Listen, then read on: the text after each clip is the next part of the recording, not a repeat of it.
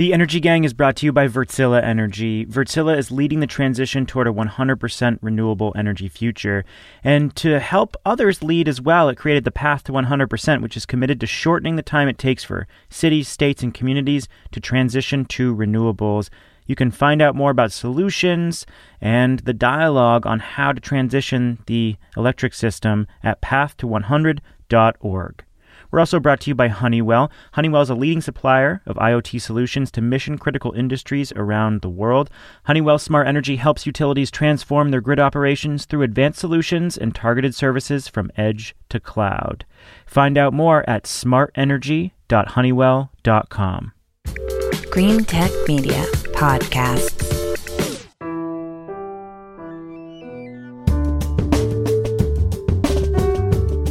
From Green Tech Media, this is The Energy Gang, weekly debates and discussions about the fast-changing world of energy. I'm Stephen Lacey. I'm a contributing editor at GTM. Welcome. Over the next couple of episodes, we're going to dive into the top stories that define this frenzied and heavy year. This week, we'll start with a look back at how COVID reshaped the energy transition. We're going to revisit some predictions that did and didn't come true. And in our next episode, we'll look at a wider range of 2020 stories, non-pandemic related.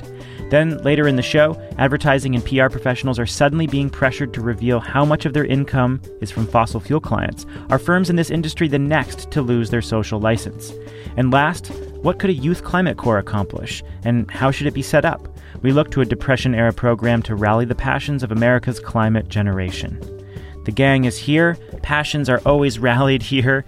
Catherine Hamilton is with us from Arlington, Virginia. She's our co-host and the co-founder of 38 North Solutions. Hi, Catherine. Hi. Getting ready for the holiday madness. And what kind of madness does that bring to you? Any particular Hamiltonian madness? Usually we have a big dessert party with hundreds of people, which we're not going to have this year. But I do have to be a little bit more thoughtful because with a kid living in Alaska now, I have to mail things a lot sooner. Jigger's going to drive over from Bethesda and be knocking on your door for some dessert. I'll leave a shoebox of cookies out on the sidewalk, Jigger. Are you actually going to decorate the whole house and go to the nines on that? We've done some inside. We haven't put on all the outdoor lights, so because you have that great table, right, with all those little figurines and. Oh, that's up. My kids love that stuff. My kid loved that last year and was, I think, trying to break some of the pieces. We successfully thwarted him from doing that. It's totally fine. It's lived through 4 kids already, so no worries. I have like a 5-foot banister on my stairs, and I went to go buy a garland, and all they had was 40-foot garland.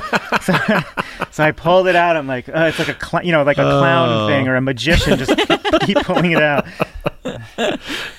Jigger Shaw is our other co-host. He's the president and co-founder of Generate Capital. He's in Bethesda, Maryland. How are you, Jigger? I'm good. We're scaling a lot of things back this season, but not our love for all of you.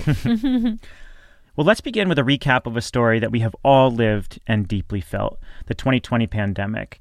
It's been a brutal 10 months for so many people, and it's exposed a lot of faults in our energy system, from how air pollution caused more pain and suffering for people of color when COVID hit, to political favoritism for fossil fuels through the American stimulus, to the vulnerabilities of public transit, and a recognition of the drastic changes we'll need to make in order to maintain the steep emissions drop we saw this year. I mean, we saw, 8% drop in emissions, and we're going to need to do that year after year after year after year. So it felt right to ask, what just happened? What has the pandemic meant for the energy transition nearly a year on? We've seen oil markets collapse, businesses freeze up, people out of work, and massive swings in energy use. But simultaneously, we've seen a strong surge in renewable energy and storage. So each of us is going to look at a prediction about the pandemic that did play out and one that didn't. Catherine, what are your predictions that you want to talk about this week? Yeah, so one thing is that given the economic hit that the entire country has taken, and in particular the clean energy industry, we were really hoping to get a really good economic stimulus package. The House of Representatives passed a couple of big bills. The Moving Forward Act was one of them. There was a clean energy package. Both of those contained a lot of provisions that would be helpful to this industry that we really, really needed. But of course, the Senate did not take those up. Well, this is a frustrating story, not just because of the inaction but because of what happened through the CARES Act. I mean, the fossil fuel industries very explicitly got tens of billions of dollars in tax breaks and debt relief from the Federal Reserve. And so it wasn't just that we avoided taking action, it was that the action we did take actually benefited dirty energy in a pretty substantial way. Yeah, that was super frustrating, especially since oil prices were historically low, and some of that funding just did not increase productivity or help the economy at all. And that's what we desperately need, is an infusion into the economy. And that's what investment in clean energy would do. Yeah, I mean, I guess I'd say that to me, the part that was so frustrating was just that the Europeans actually did pass a Green Deal, and it's going to be roughly $1 trillion of capital, right? I mean, compared to, let's say, 90 billion we got in the era stimulus, I mean, $1 trillion is a big number. And it's in green hydrogen and electric vehicles and all that stuff. And so when you think about what could have been, you actually don't have to imagine it. Like, you actually can just look across the pond and see what could have been.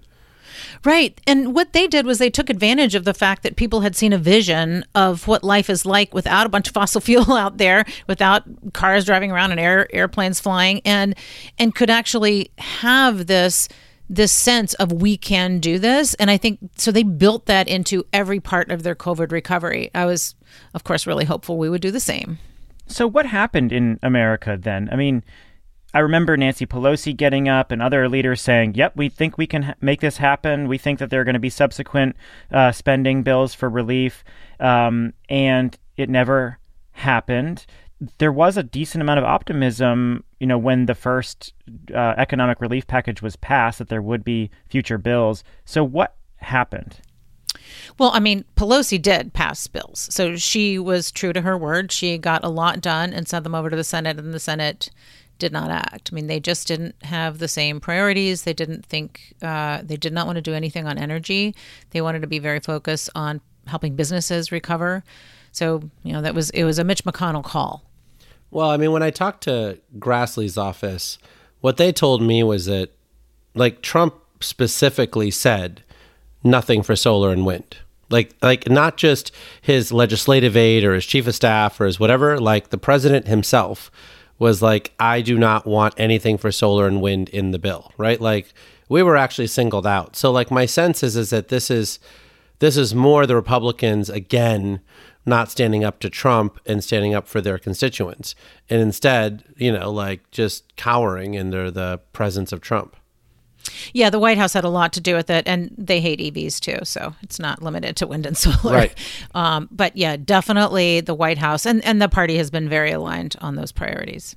So while we're lamenting what could have been, we're looking forward to what may be under a Biden administration, and Congress has signaled that we could pass a more than $900 billion relief package with some potential clean energy goodies that the Biden administration has supported. So what is this latest activity, and could it recorrect some of the earlier failures? Yeah, so there's a lot that's trying to happen at the end of this year. They want to clear the decks for the new Congress in January. And so they have to pass their spending bills. They gave themselves an extra week to work on it and to come up with an agreement on some kind of a COVID relief package. Now, it's going to be very limited. I will be surprised if there's very much at all for energy in there. Certainly, we continue to push for it, but it's going to be, a combination of aid, assistance related specifically to COVID for people, and to like rent, and making sure that people don't have to pay loans back as fast and that sort of thing, rather than specific to clean energy. I do think there is a big opportunity, and the size of the opportunity and the scope of that will depend on who is in control of the Senate. Certainly after the Georgia races, we'll know more about that. But in any case, I do think there is an opportunity early in 2021 to do an infrastructure package of some sort. And that could get a lot of clean energy in it. The premise of this conversation was to come with a prediction that did come true and one that didn't come true. You have 2 predictions that didn't come true. What is your other one? Bah humbug. Sorry.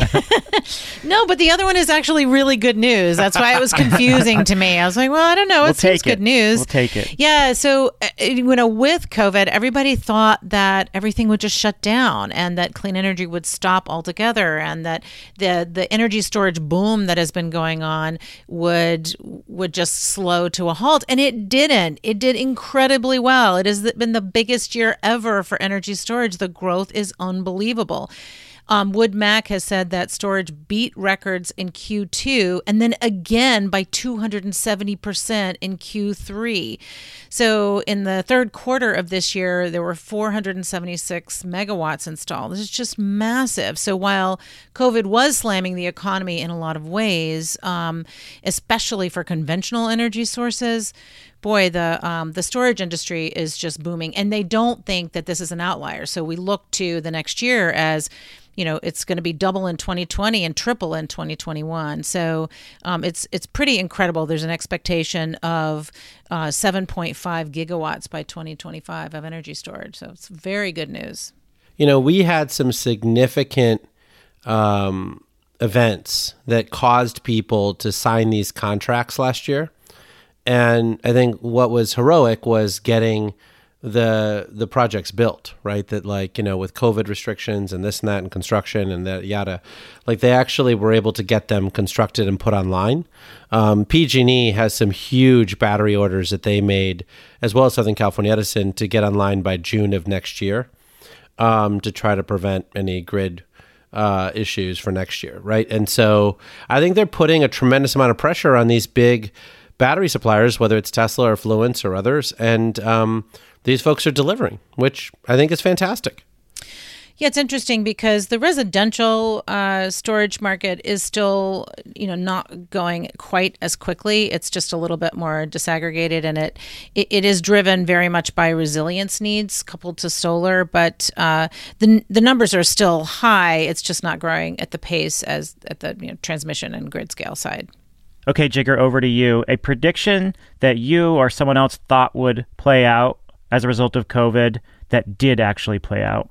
So I had so many that my brain was swirling. The one I settled on was probably more conventional, but I still think is the most important one to me, which is I think we did predict the decimation of the oil industry, but I think it's been truly breathtaking to see that decimation play out, right? Up until last week, when Exxon finally caved and reduced their capex predictions for investment, as well as wrote down some of their assets on their balance sheet. So it has truly been a disastrous year for the oil industry this year.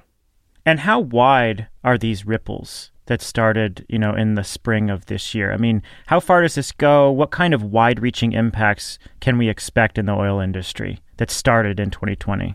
It's pretty wide. So I was on an energy panel for the Federal Reserve of Dallas and Kansas City a few weeks ago. And, the experts from the oil industry that were on the panel with me basically said that money has been pulled out of the sector just permanently, right? Like even on these auctions for assets now where they're, assuming people are going to buy stuff at 10 cents on the dollar, they're just not getting bids, right? That people are basically saying, we're not allowed to bid on these assets. Even at 0 cents, we're not willing to buy these assets. And so there's just a lot less liquidity in the market. People recognize that this stuff is just off limits and there's a lot less dollars in this space. But more importantly, I think that when you think about the fall of ExxonMobil, I mean, it is one of those things where, they're really one of the most, or used to be one of the most well-run, companies in the world in terms of the operations. And I would say in the last 4 or 5 years,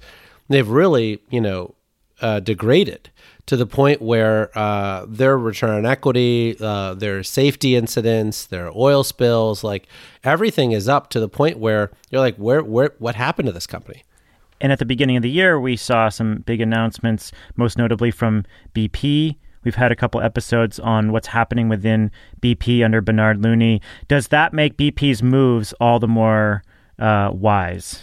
Yeah, I mean, when you think about whys, right? Think about like this in dollar terms, right? And so, ExxonMobil wants to spend roughly, let's say, $25 to $30 billion in CapEx every year.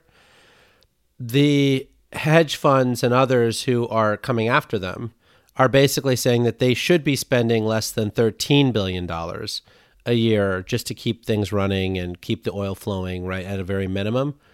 That means that ExxonMobil basically burned through $15 billion or so that they didn't need to burn through, right? That BP, on a relative basis, saved, right? And so by moving more quickly. And that's a lot of money. I mean, for most of us, like $13 billion or $15 billion is something that could have paid for a lot of battery storage or a lot of wind and solar or a lot of electric vehicle fleets or whatever it is that you would have invested in. And so it is breathtaking to think about how much money Exxon just set on fire this year that they could have actually saved if they would have been, smarter earlier in the year. What about a prediction that you thought would play out that didn't? So, I would say that the prediction that I'm going to give you guys, I think, is a work in progress. But I think it relates to Catherine's point on residential storage. I truly thought that DERs and demand response would get some sort of like blessing, right? Not just by the FERC or by, other folks, but actually like a real blessing, like that the utilities would say, we're definitely going to take advantage of this stuff. Or, the grid operators were going to say, we're definitely going to take advantage of this stuff. And I've just had a lot of conversations recently, even like with folks about what happened with BQDM, which was that REV project that New York was trying to do to prove that they could, push off upgrading that substation in Brooklyn. And in the end, everyone has basically come to the conclusion that helping individual consumers, frontline consumers, people of color, whatever, is hard. And it is their fourth priority. That they would rather build a 300 megawatt, battery, just one battery, than to figure out how to get these assets in everyone's homes. They just think it's too hard. And even though they want it to work and they want to say all the right things, the money is not flowing. That did not happen this year, which I thought would change after the blackouts in California. I really thought money would flow differently, and it's not flowing. Is there a specific COVID crossover as well? Well, the COVID crossover is real, right? Remember, think about how much electricity has shifted from commercial customers to residential customers this year, right? And so you have all these people at home who are using way more electricity, and they're happy to have lower electricity bills. They would love for their utilities to say, instead of spending $10 billion over here, we're going to spend $2 billion in your houses, because that actually produces the same benefit. It's 80% cheaper to provide $2 billion of stuff to you than to build $10 billion of more transmission distribution. But the regulators, everyone basically believes that something is amiss, and they don't want, like, for instance, they could give people stuff for free. That is what Chris Clack's new analysis shows. That you could give people all of this stuff for free, and it would be cheaper than rate-basing upgrades to the distribution grid. And they would rather not give people stuff for free. They'd rather, people have to knock on doors and find people to opt in and pay a 25% copay and all this stuff to be able to do it, because they just feel it's not right to give people stuff for free. And so I feel like we are going to be behind the curve for much longer. And even with FERC 2222 and everything else, I feel like people are betting against individual action and individual household action. Well, yeah, never mind New York. Go to MISO South, and all they want to do is build natural gas plants. So that's like a whole nother thing. So that, to me, I really thought, I love the press release from Ohm Connect with Sidewalk, the big announcement that they made on a $100 million fund. But I don't think that this will be a mainstream way of managing the grid for at least this year and next year. And my sense is it's not tracking towards becoming a mainstream way that we manage the grid. I wish I could say that this doesn't increase job security for me for the next couple of years. But I'm afraid I'm going to have to keep plugging away in the vineyards for DERs. Oh my God. Well, it's certainly not for lack of your efforts that this is occurring. But I do think that people are just used to like one contract, one asset, one large deployment. Well, I'll start with a prediction that I think everyone thought would happen, and it played out almost exactly as we expected, which was the complete decimation of public transportation in major cities around the U.S. and the resurgence of personal automobiles.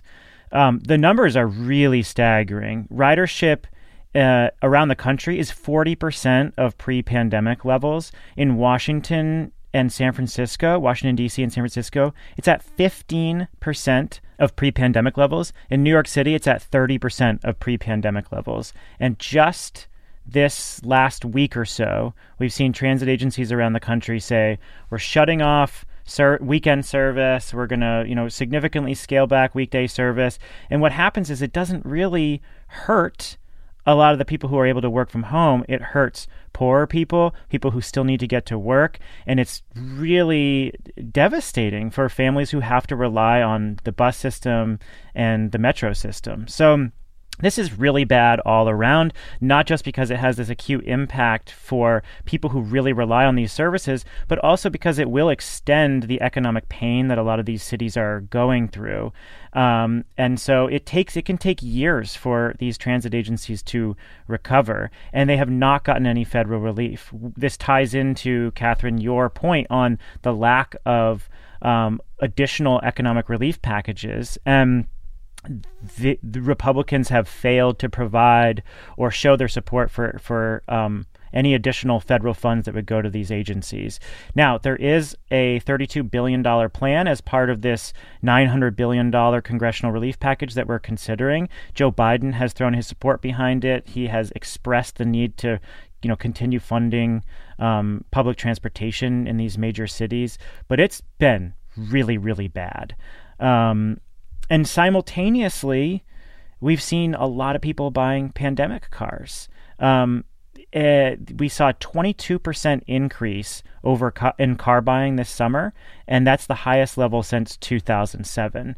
And this is not something that will put cars on the road for a year or 2 years. The average car stays on the road for 11 years. So what we're talking about are two simultaneous impacts that we all saw were coming that could have reverberations for years to come. And we know that transportation emissions are now the highest source of greenhouse gases in the U.S., and this makes it harder to tackle that. Yeah, boy, wouldn't it be great with any kind of relief if you could tie it to electrification of some of this sector, because that would be super helpful, and it would also kind of goose the funding for much more cost-effective technologies to be put into transportation. Yeah, no, I totally agree. And so I want to stipulate that I agree with you completely around the impacts on communities, but I do want to give you a little bit of a contrarian view, which is that my own experience with transit is that they are completely inflexible.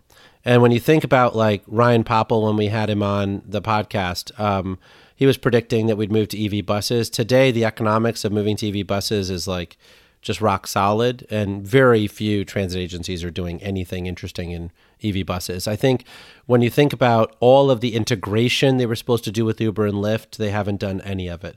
Some of the integration with Via is kind of happening. There's been tons of studies shown in LA and other places that micro-mobility, whether it's shared bikes or shared scooters, et cetera, actually was providing really important services for poor communities. And departments of transportation have not really embraced how to pay for those things through people's, transit checks and transit dollars. And so at a time when they could have been offering more choices, which would have actually helped them through this crisis, they decided a long time ago they didn't want to provide choices to their consumers, and instead wanted all of this stuff to be run separately from the Department of Transportation and public transit. And to me, that has to change. So I hope that those strings are attached to the $34 billion that's coming out of DC, that they have to stop being a dinosaur. They have to actually figure out how to bring innovation into public transit. So a thing that didn't happen that we thought would happen was supply chain disruption. I should say it did happen, but it didn't have the impacts that we thought. So in April, we saw a lot of stories about the freeze in supply chains, not just in renewables, but in consumer electronics, in agriculture, in all sorts of heavy industries. And that is, of course, because a lot of supply chains are rooted in China. And in particular, in clean energy, we're thinking about wind turbine blades, gearboxes, battery materials, solar panels, a variety of clean energy products. And everything froze all at once. In fact, our parent company, Wood Mackenzie, predicted that we would see many, many gigawatts of project delays as a result of the tumult in supply chains, mostly coming out of China. IEA predicted a similar drop. In fact, they thought that we would see, for the first time in 20 years, a drop in renewable energy deployment.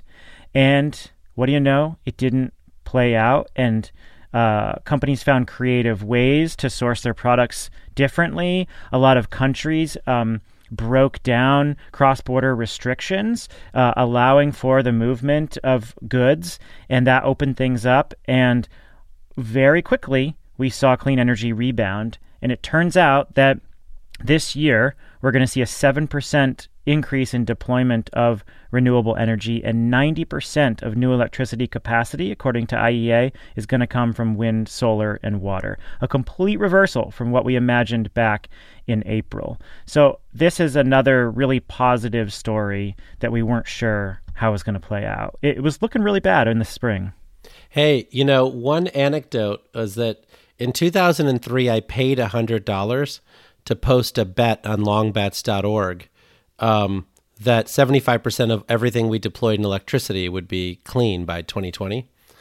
And the EIA actually found my old bet and actually tweeted out that they were certifying that it was going to come true this year.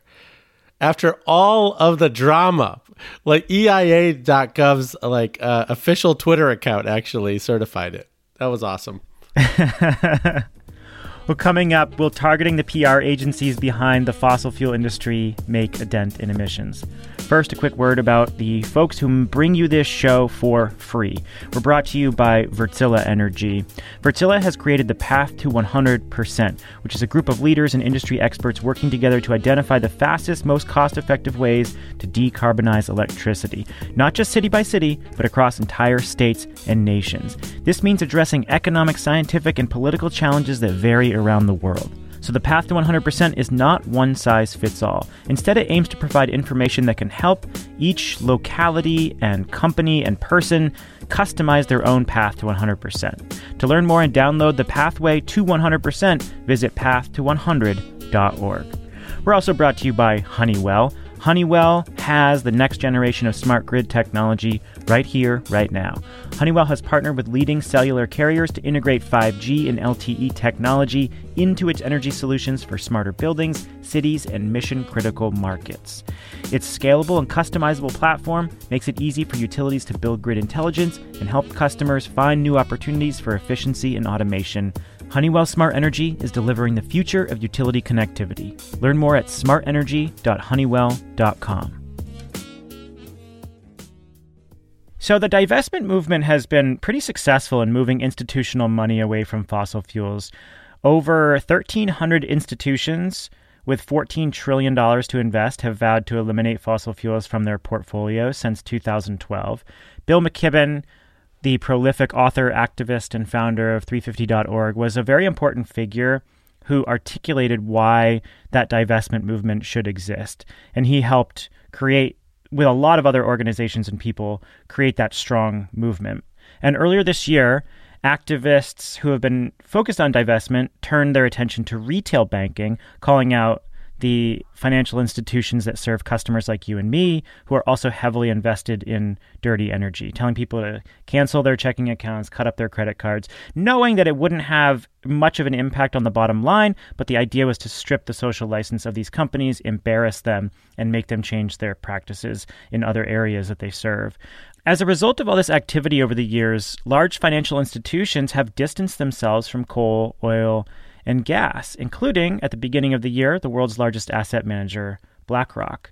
And now McKibben is turning his spotlight on the advertising industry, the marketing and public relations professionals who make it look like Exxon, for example, is in the algae business rather than the oil extraction business. In this New Yorker column outlining the strategy, one PR professional told him every copywriter, designer, and strategist will have to pick a side. And McKibben explains his strategy this way. Now I want to focus on another industry that buttresses the status quo, the advertising, lobbying, and public relations firms that help provide the rationalizations and the justifications that slow the pace of change. Although these agencies are less significant monetarily than banks, they are more so intellectually. If money is the oxygen on which the fire of global warming burns, then PR campaigns and snappy catchphrases are the kindling. First of all, I love McKibben's writing, so I wanted to draw this out. He's beautiful. Yeah. Catherine, what is this campaign all about? What do you make of it? Yeah, it's pretty interesting. And it started with Edelman, a huge agency, PR agency, some of its workers saying, why are we doing this? Why are we working for a company that is helping other companies that are burning the planet down? And so they started this Clean Creatives group that pledges that as agencies, strategists, and creatives, we refuse any future contracts with fossil fuel companies, trade associations, or front groups. And as clients, we refuse any future contracts with agencies or creatives that work with fossil fuel companies, trade associations, or front groups. It's a little more complicated than this. So there are kind of two things that I think about. One is the money. There is so much money in ads and ad buying. Unilever spends $8 billion a year on marketing. And you think about where all the ads are, baseball stadiums, just TV everywhere. Ads have a lot of money. So it's hard to separate oneself from money if you are, given that opportunity. But the other thing is that these companies like Edelman, WPP, which I actually worked for, Quinn Gillespie, which was bought by WPP for a while, Omnicom, all of these groups, and actually Omnicom is owned by WPP too. These conglomerates, what they do is they buy a whole bunch of small boutique firms that have different specialties and different accesses and different skill sets.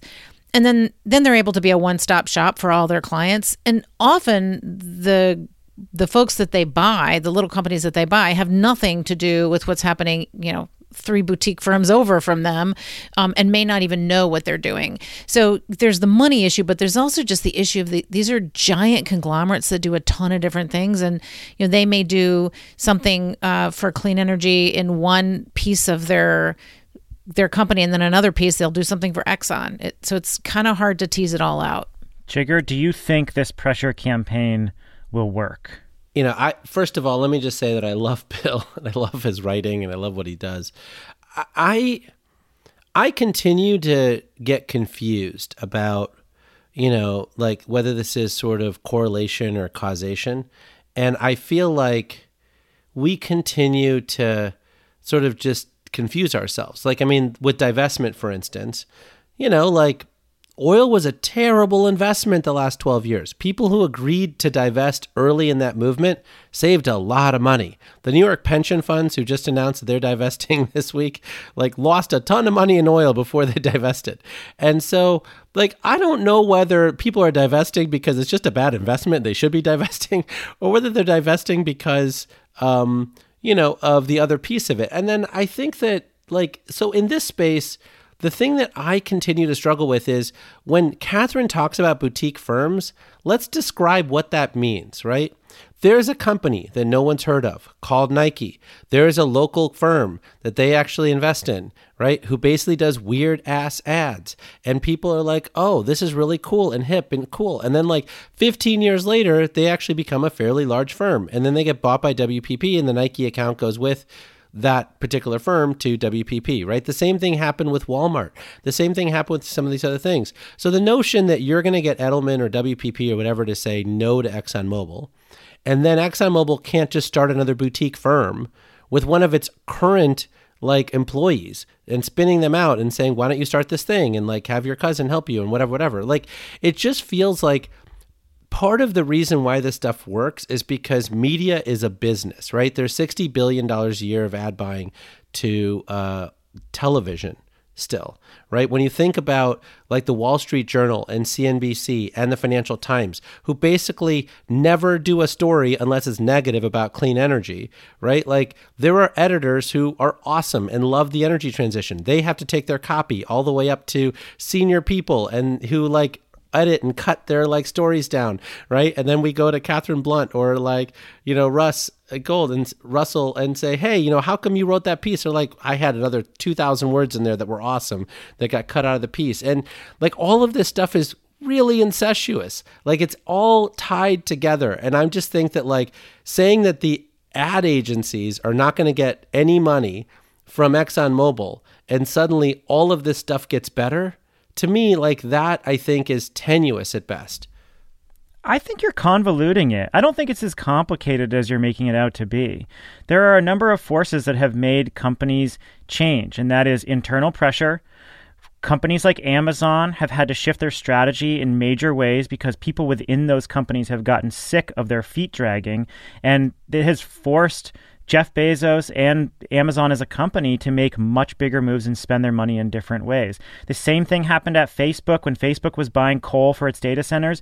Greenpeace came out with a report shaming the heck out of them, and Facebook felt because of this external pressure like they needed to shift, and now they're one of the biggest renewable energy buyers for data centers. And that happened with some of the other tech companies that were lagging. I think the proof is in the pudding with the divestment movement. That pressure has worked, and it's worked for financial institutions that were very heavily invested in this stuff. And then Bill McKibben in this piece lays out a change over at Porter Novelli, a major firm that has been working with the American Public Gas Association. And they said, as a firm, we have reevaluated, we bring in scientific assessments to how we're working with clients, and we have evaluated the role of natural gas in the energy system and its impact on climate change, and we are no longer going to work with the American Public Gas Association in 2021. That's freaking huge. I mean, think about how all these firms were like tripping over themselves to represent the gas industry and push this natural gas as a bridge from 2012 onward. I mean, that is such a monumental shift, and I actually think that the pressure campaigns are a lot simpler than you're making them out to be. But I agree with Jigger in that the pressure campaigns, while really important and really good at shining a light on things, there are a lot of other factors that go into that. One of which is just public opinion has shifted. I mean, people have climate change smacking them in the face every day. The impacts are real and they can see them. And so it's much harder to do an ad that said, and I just saw one on TV the other night. It was a gas industry ad that was like, don't do anything about climate now. It's too expensive. I think most people would call BS on that. But what they still do is like, the sofa change that Exxon uses on algae. They have pictures of scientists with algae doing amazing things just to make them, the greenwashing, to make themselves look better, or come up with, these fake studies to show that they're climate friendly, and that actually, natural gas is a great thing. It's really good for you. So they can still do that. But I do think that there's this combination of factors. One is shining a light on it and exposing the facts. But the other piece is just public opinion has shifted, and it will continue to do so as the impacts of climate change are felt. And how far does this go for you, Stephen? So I think in your example, you're talking about employee-led efforts, which Bill Weil is doing at the tech companies, and I think is awesome. And so we should absolutely say that. But I don't think ExxonMobil is getting a revolt amongst its employees because they're working for an oil company. But the next piece of it is, what about the airlines? Like, think about all these crazy stories we're seeing where Qantas is basically just having flights to nowhere. And they're bragging about how so many of their customers actually want to just get in an airplane that they're just circling around for 6 hours and then landing again. So should all the ad agencies now cancel airline industries because they're doing stupid things for the climate like that? How far does this go? When you think about the ad agencies thing, what about cement companies who don't put in low carbon cement technologies fast enough, or steel industries who are not switching to hydrogen for, their important pieces, right? Or ag companies who basically are not moving away from fossil fuel heavy fertilizer fast enough, right? Where does the cancel culture stop? And how is it that you're actually making, because you're telling young people to not work for this firm. This is so different than cancel culture. No, you're saying don't work for this firm, right? We know, you're saying don't work for this ad firm because they take on bad clients. No, I'm saying this ad firm should not be serving clients that are trying to obfuscate and confuse about climate change, that are playing up and greenwashing. But they can't. But you can make them. That's the whole point of this campaign. It's to articulate a vision for making them care about the clients that they take on. That's the whole point of it. The response I would have to that, Stephen, is that the reason I think policy is so important is because that's how you do this, right? And the people that I think should be shamed are like the state legislature of New York that still hasn't passed the green cement bill.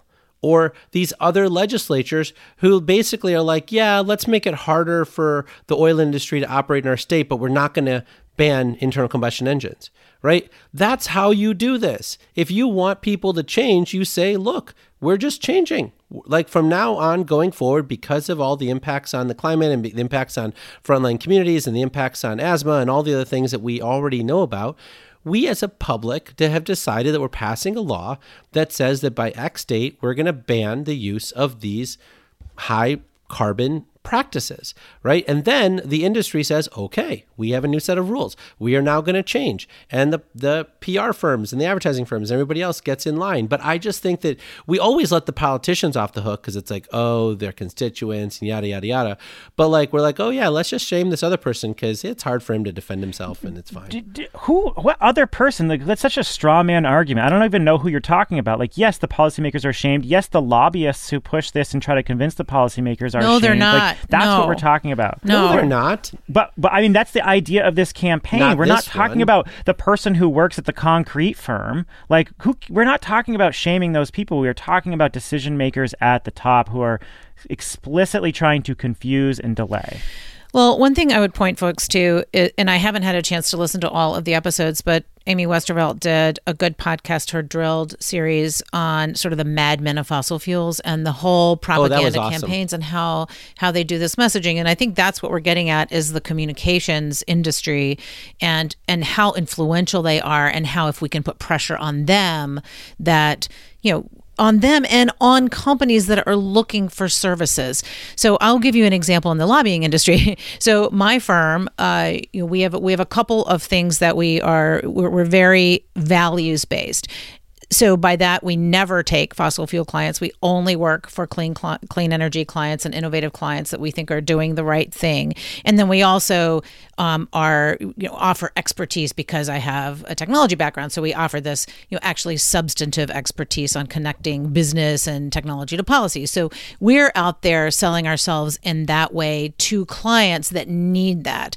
There are a lot of lobby shops out there in DC that are very transactional. They will take money from anybody who will pay them for access to folks, to do just series of meetings, to help them spend money on political fundraisers, that kind of thing, and they don't care. And some of those have clean tech clients, and they also have API. It just doesn't matter. They don't differentiate at all. They are purely transactional, and it is nothing to do with the business that they're helping. It is all to do with who is paying them to do what. So that is what you have to differentiate: is how do we separate out the people who are working on whatever they get paid to do versus those who are working on the things that we think are in our society important. And this is why I'm so passionate about it, because I think you can change that. I think you can actually influence that kind of behavior. I mean, that's what the banks were doing with fossil fuels. There's just pure financial calculus, right? And then all of a sudden you have these other external factors and the social license issue that they need to think about, which starts to influence the ethics behind their investment decisions. So that's why I'm I think that you can change that. Yeah, the only thing I'm saying, Stephen, on this in the terms of correlation and causation is so Generate Capital doesn't do anything with high emissions industries, right? But the reason we don't do it is we actually think they're terrible investments. right? Like that's why we don't do it. We don't think we're going to actually have a license to operate those assets for 30 years because of regulation that's coming and all the other things. And so that's why we don't make those investments. And I think that's why most of the banks have stopped making those investments, not because they got shamed into not making those investments. I think they stopped doing it because they're actually bad investments. And we're saying, well, Bill McKibben gets all the credit for it. And I'm like, no, I actually think it's different. And the reason I bring it up so passionately is because I feel like we are spending effort from our best and brightest people on things that I don't think have the highest and best use of their efforts, right? And so, like, for instance, the Biden campaign said no money from lobbyists, right? Fine. But they didn't say you can't also bundle money. So those people just bundled $2 million into his campaign, but they didn't personally give because they're a lobbyist, and they still get all the access that they've got for bundling, right? They didn't say, we don't want any money that is even associated with you, right? And so it's just one of those things where I feel like some of this is just on paper and is not really going to be what changes the world. It's the actual deployment of technology and the fact that we're cost effective and all that stuff that's actually, changing the world. So should I keep the ExxonMobil podcast I'm producing right now or not? How much are they paying you? Let's go to our third topic on the Youth Climate Corps. What if large numbers of young people and formerly incarcerated people could get decent paying jobs in forest restoration, coastal resilience, disaster preparedness? What if we could prioritize Black and Indigenous and other people of color for green work skills certification without people having to take out school loans? Some smart people think it's possible. Actually, a lot of smart people think it's possible. And we're talking about the Youth Climate Corps. Daniel Mooncheck Edelman, who has a background in workforce development, recently wrote a fantastic piece about this with some very specific suggestions. It was in Yale 360. And he's by no means the only one. The Biden campaign talked about this on the campaign trail. It was part of the climate policy platform and economic development platform. The Sanders campaign did the same thing. And it's modeled after some historical programs created after the Great Depression and under the Kennedy administration to put young people to work, helping preserve the natural environment and build infrastructure. So Edelman points out that the National Park Service has a maintenance backlog in the billions of dollars. Surveys show that the country has land suitable to plant 60 billion trees. There's a lot that could be done for forest restoration and coastal restoration. And he's writing about it because this seems to be a priority for the incoming Biden administration. So when could it become a reality, and what could the Climate Corps actually do? Catherine, what do you think about this idea, and where is it in the creation process? Yeah, first of all, I think it's great, and I think it's totally doable. I spoke with Ann Mara Connolly, who is with Voices for National Service, about what is this model? What is this national service model? And it's been around for decades, right? There is already an infrastructure of nonprofits and of communities that have been doing this for a long, long time. So you could just use the existing infrastructure and scale it up very, very quickly to do a lot of different things. She said, there's this architecture that's been in place for 3 decades. And right now we're in a world where COVID and climate are kind of all coming together and people want to roll up their sleeves and get things done. So let's use that. It's very democratized in that it's very community-based. So communities get to decide what they want to work on and where they need to put people to work.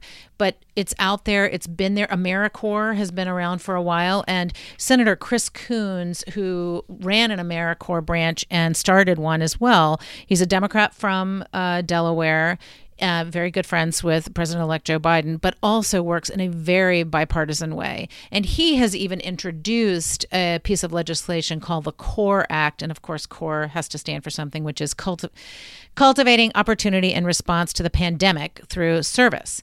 And this is completely bipartisan. This whole notion of national service is very bipartisan. The people that are on his bill, and in fact, Senator Coons doesn't do anything really if it's not bipartisan. He is very much about working across the aisle. He feels like he gets more sustainable solutions that way. So Marsha Blackburn from Tennessee, whom I would not describe as liberal at all, is on it. Roger Wicker is a very strong voice for this and believes very strongly in national service. And what you could do is take all of this infrastructure that exists, scale it up very, very quickly, and get people to work on a number of things that are locally very beneficial that also happen to have climate mitigation outcomes. So, Jigar, what should Climate Corps members be doing? What is the kind of work that they're best equipped to do, and what kind of work shouldn't they be doing? Well, I think the first thing for us to recognize is that, like, we on this podcast have talked about this since our very first episode, right? This is basically bringing back the Work Progress Administration. We talked about how Obama failed to do this in the stimulus bill. I think that, like, so part of this is that there are all these activities that FDR had, you know, the Civilian Conservation Corps do and other initiatives have done in the past that are really important, right? These are like reversing erosion damage on our waterways, like figuring out how to restore our national parks and hiking trails and a lot of this kind of stuff, which ultimately through contractors and other stuff, you know, like kind of gets done, but gets done in ways that are ham-handed and not necessarily with the amount of passion and expertise that you'd like to see. I think the other piece of this that I think people miss is that there's a lot of people who don't really believe in the capitalist system that we've established in America. And they actually like just working in service. And so I don't think this is really just about youth. It's also about people who are like, I don't really like the rat race. I don't really like, you know, having to like do this and the 401k and the this and that and the whatever. I'd like to just give back to my community. And is there a way for people to pay me to just give back to my community and to our country? And so I think this is super important, but I want people to think more expansively about how there are a percentage of people in this country who actually think that this is their best and highest use to civilization and to our country. And this is not just some stepping stone for 2 years like AmeriCorps has been or other things have been for folks on a temporary basis. I think that we think a little bit too like through the lens of economists around recessions and things like that when we think about these programs. And to me, it's really more about there's a lot of work that needs to be done. And there's a lot of people who actually want to do it. Yeah, so Jigar's right. There's AmeriCorps, but there's also Senior Corps, and there are over 275,000 Americans right now serving.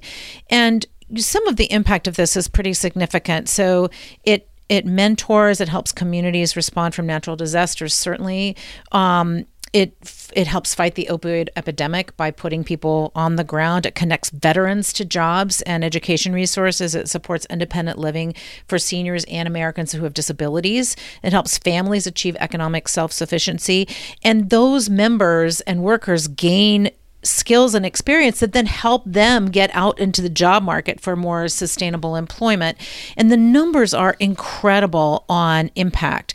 So for every dollar of federal funds invested, the federal government alone gets $3.50 in return just from tax revenue gains and savings. And the federal benefit cost ratio is that for every dollar in federal taxes spent on AmeriCorps and Senior Corps programs, and that doesn't even include, you know, something specific to Climate Corps, which you would want to put a lot of money into.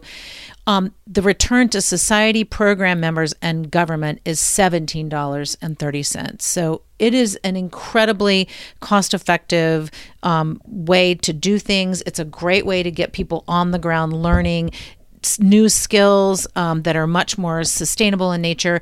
And as Jigar said, you could put them to work restoring wetlands, doing park cleanup, Habitat for Humanity, doing energy efficiency. There are just lots and lots of things that you can do that will have positive climate outcomes.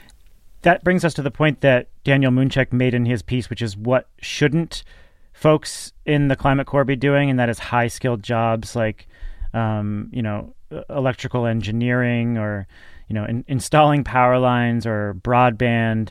I mean, they're going to be doing a lot of more low-skilled jobs like coastal restoration or building hiking trails or maybe, I don't know, building seawalls or more construction-oriented. Go ahead. I'd say it a little bit differently, which is that I don't think it's about skill level. I think it's more about liability. So there are jobs that require something to actually work, right? If you're going to do broadband to someone's house, the broadband actually has to work. And if it doesn't work, they actually need to be able to be held accountable to it not working. And then someone has to go out and repair it. And so I think it's really more about this liability piece. You want to give it to private sector companies, if the electrical engineering, if done incorrectly, could lead to loss of life or, lack of like essential services or whatever. And so I think that's, to me, the designation. I think a lot of these could be very high-skilled jobs. Like you can imagine, like figuring out what's happening to bird populations, figuring out what's happening to migratory populations, like figuring out how to support a lot of these research efforts around species and biodiversity loss. And like there's a lot of really important things that need to be done, like counting butterflies, like, which we've been reducing populations there, and bee populations and pollinators and all that stuff. So I think there's actually a tremendous amount of skilled work for these people to do long term that frankly just isn't being done because the federal government doesn't think that paying people prevailing wage to do those particular jobs like is going to, pass muster through the Congress. I'm actually realizing now that I really don't like this high skill, low skill differentiation, because like I couldn't pour a concrete seawall. There's so many things that we're calling low skill work that like I would have no idea how to do. And like somehow I've found a way to create a career about talking about things and editing digital tape. So anyway, very low skill work, very, very low skill work. Yes, exactly. So I think it's actually a really good point too. Now that I'm hearing this out loud, I don't really like that differentiation. But the worry here is that you do give people these jobs for a couple of years and they can't get into the workforce. And like, what about creating certification programs that allow them to build off of that work and then turn them into jobs that have a longer term impact on their lives? Well, yeah, I think a lot of that infrastructure already exists, and a lot of those services already exist. For example, they're already looking at these new online tools to allow some of the senior core folks to move on to virtual, in a virtual mode. So I think something like the CORE Act that Senator Coons and 18 bipartisan co-sponsors have put forward, I think is a really good start to doing some of this, to putting some of those processes in place that will enhance the current infrastructure and allow people to do that, to not only be able to access a lot of this service virtually, which folks are going to need to, and also to allow them to then transition easily into other jobs. Yeah, I do think that in the 2009 stimulus bill, we actually put a lot of money into creating all these certification programs for auditing energy efficiency, installing solar, lots of things. And so the curriculum already exists. And then frankly, because of the pandemic, all of these curriculums have been moved onto the web. And so you actually can do a lot of this stuff through streaming, et cetera. So you can imagine this actually being an essential part of the volunteering experience if people want to partake in it, right? They would just be offered for free for anybody who joins these services. I guess the final question is, how could we be prioritizing Black, Indigenous people of color as part of this program? Yeah, and you can put some numbers on it. So you could say, which Biden has done in his climate plan, say 40% of the funds are going to go to frontline communities. And that could mean a lot of things. That could mean communities impacted by climate. It could be environmental justice areas or just transition areas. It could also include rural communities that are in dire economic straits. So I think you can put some numbers on it to make sure that the communities in the most need get those resources. But remember, this is all very community-based. So also the communities get to decide what they need and what is going to be most beneficial to them. It's that time of the show. It's Free Electrons. Catherine, what are you obsessing over, reading, thinking about this week? Yeah, we have talked about this a little bit before, which is the replacement of gas generation with other technologies. And Gil Quinones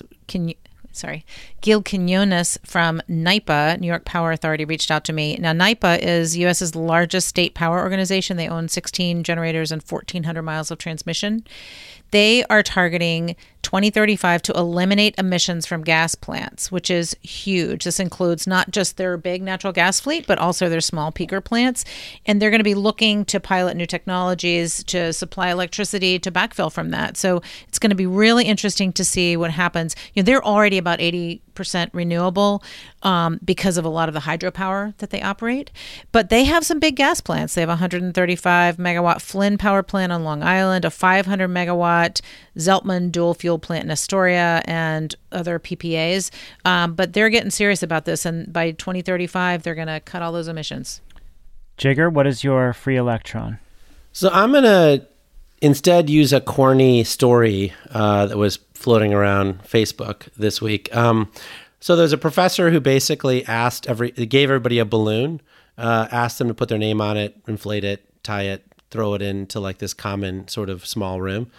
Gave all of the kids, there was like 200 people in the class, 5 minutes to find their balloon, and nobody could really find their balloon in this group.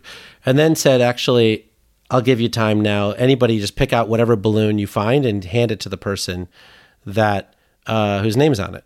And they were able to identify every balloon and give it to the person whose name was on it in less than 5 minutes. And I think it basically goes to show that like that this whole pandemic, right, and all the other things that we're doing, I think everyone's trying to seek out their own personal happiness as opposed to necessarily trying to figure out how to help their neighbor, although a lot of people are. And I do think that in helping each other, we actually find our own happiness. And I do think that actually reverberates around, you know, the way that our culture and our country has fractured itself. And I think we have to really think through like how we can actually make things more efficient if we rely on, you know, trying to help the next person as opposed to trying to help ourselves. It's interesting because I had a conversation at Thanksgiving over Zoom with my brother who lives in Appalachia, and he said the divisions that the media seems to highlight, just he lives in a place that's very red, but he said that there's not a lot of animosity between people of all different political stripes. Everybody just has to work together to get along. And he said, I just want to downplay this division because where I live in a part of the country that people highlight as being divisive really isn't. So I totally agree. I agree with you. The derangement syndrome is alive and well on the East and West Coast. That's a really nice compliment to my story. I want to give a shout out to Nate Adams, who has been on this show before. Nate is the house whisperer. He's really obsessed with deep home retrofits and residential electrification. And I think Nate has been a real thought leader in this space. But this past year, as part of the pandemic, he took his family and they went on the road, and they've just been traveling all around. And in the process, visiting a lot of people who those of us on Twitter might know as the energy and climate Twitterati. And he has been like helping them with electrification assessments, either like giving them explicit advice, helping them with retrofits, or just sort of outlining what they could do with their homes. And Nate has also, during some dark times for me, kept in touch with me and sent me well wishes and sort of just been a really nice, positive force, even from afar. And I've been watching some of his visits and how like highly people speak of him. And I just wanted to give him a shout out because he's kind of a delightful presence right now. So Nate came to Bethesda for like some sort of conference, and I met him out, and we had a long conversation, and he was like, I'm just going to do it for myself, and I'm going to write this book, and I'm going to get this done, and I'm going to just help whatever it is, 2 clients a month, and like it's going to change the world. And I'm like, I love your passion, Nate, but like you doing 2 clients a month in Ohio, I don't know is going to really change the world, but go for it. I mean, what a difference a year makes, right? His book is out. It's extraordinary. He's like helping Julia Piper with her house. And like a lot of people have jumped onto the Nate bandwagon and are making a difference in their own communities. And, just goes to show how little I know. Yeah, people are showing like pictures of their foam insulation installations and saying, did I do it right, Nate? I love that.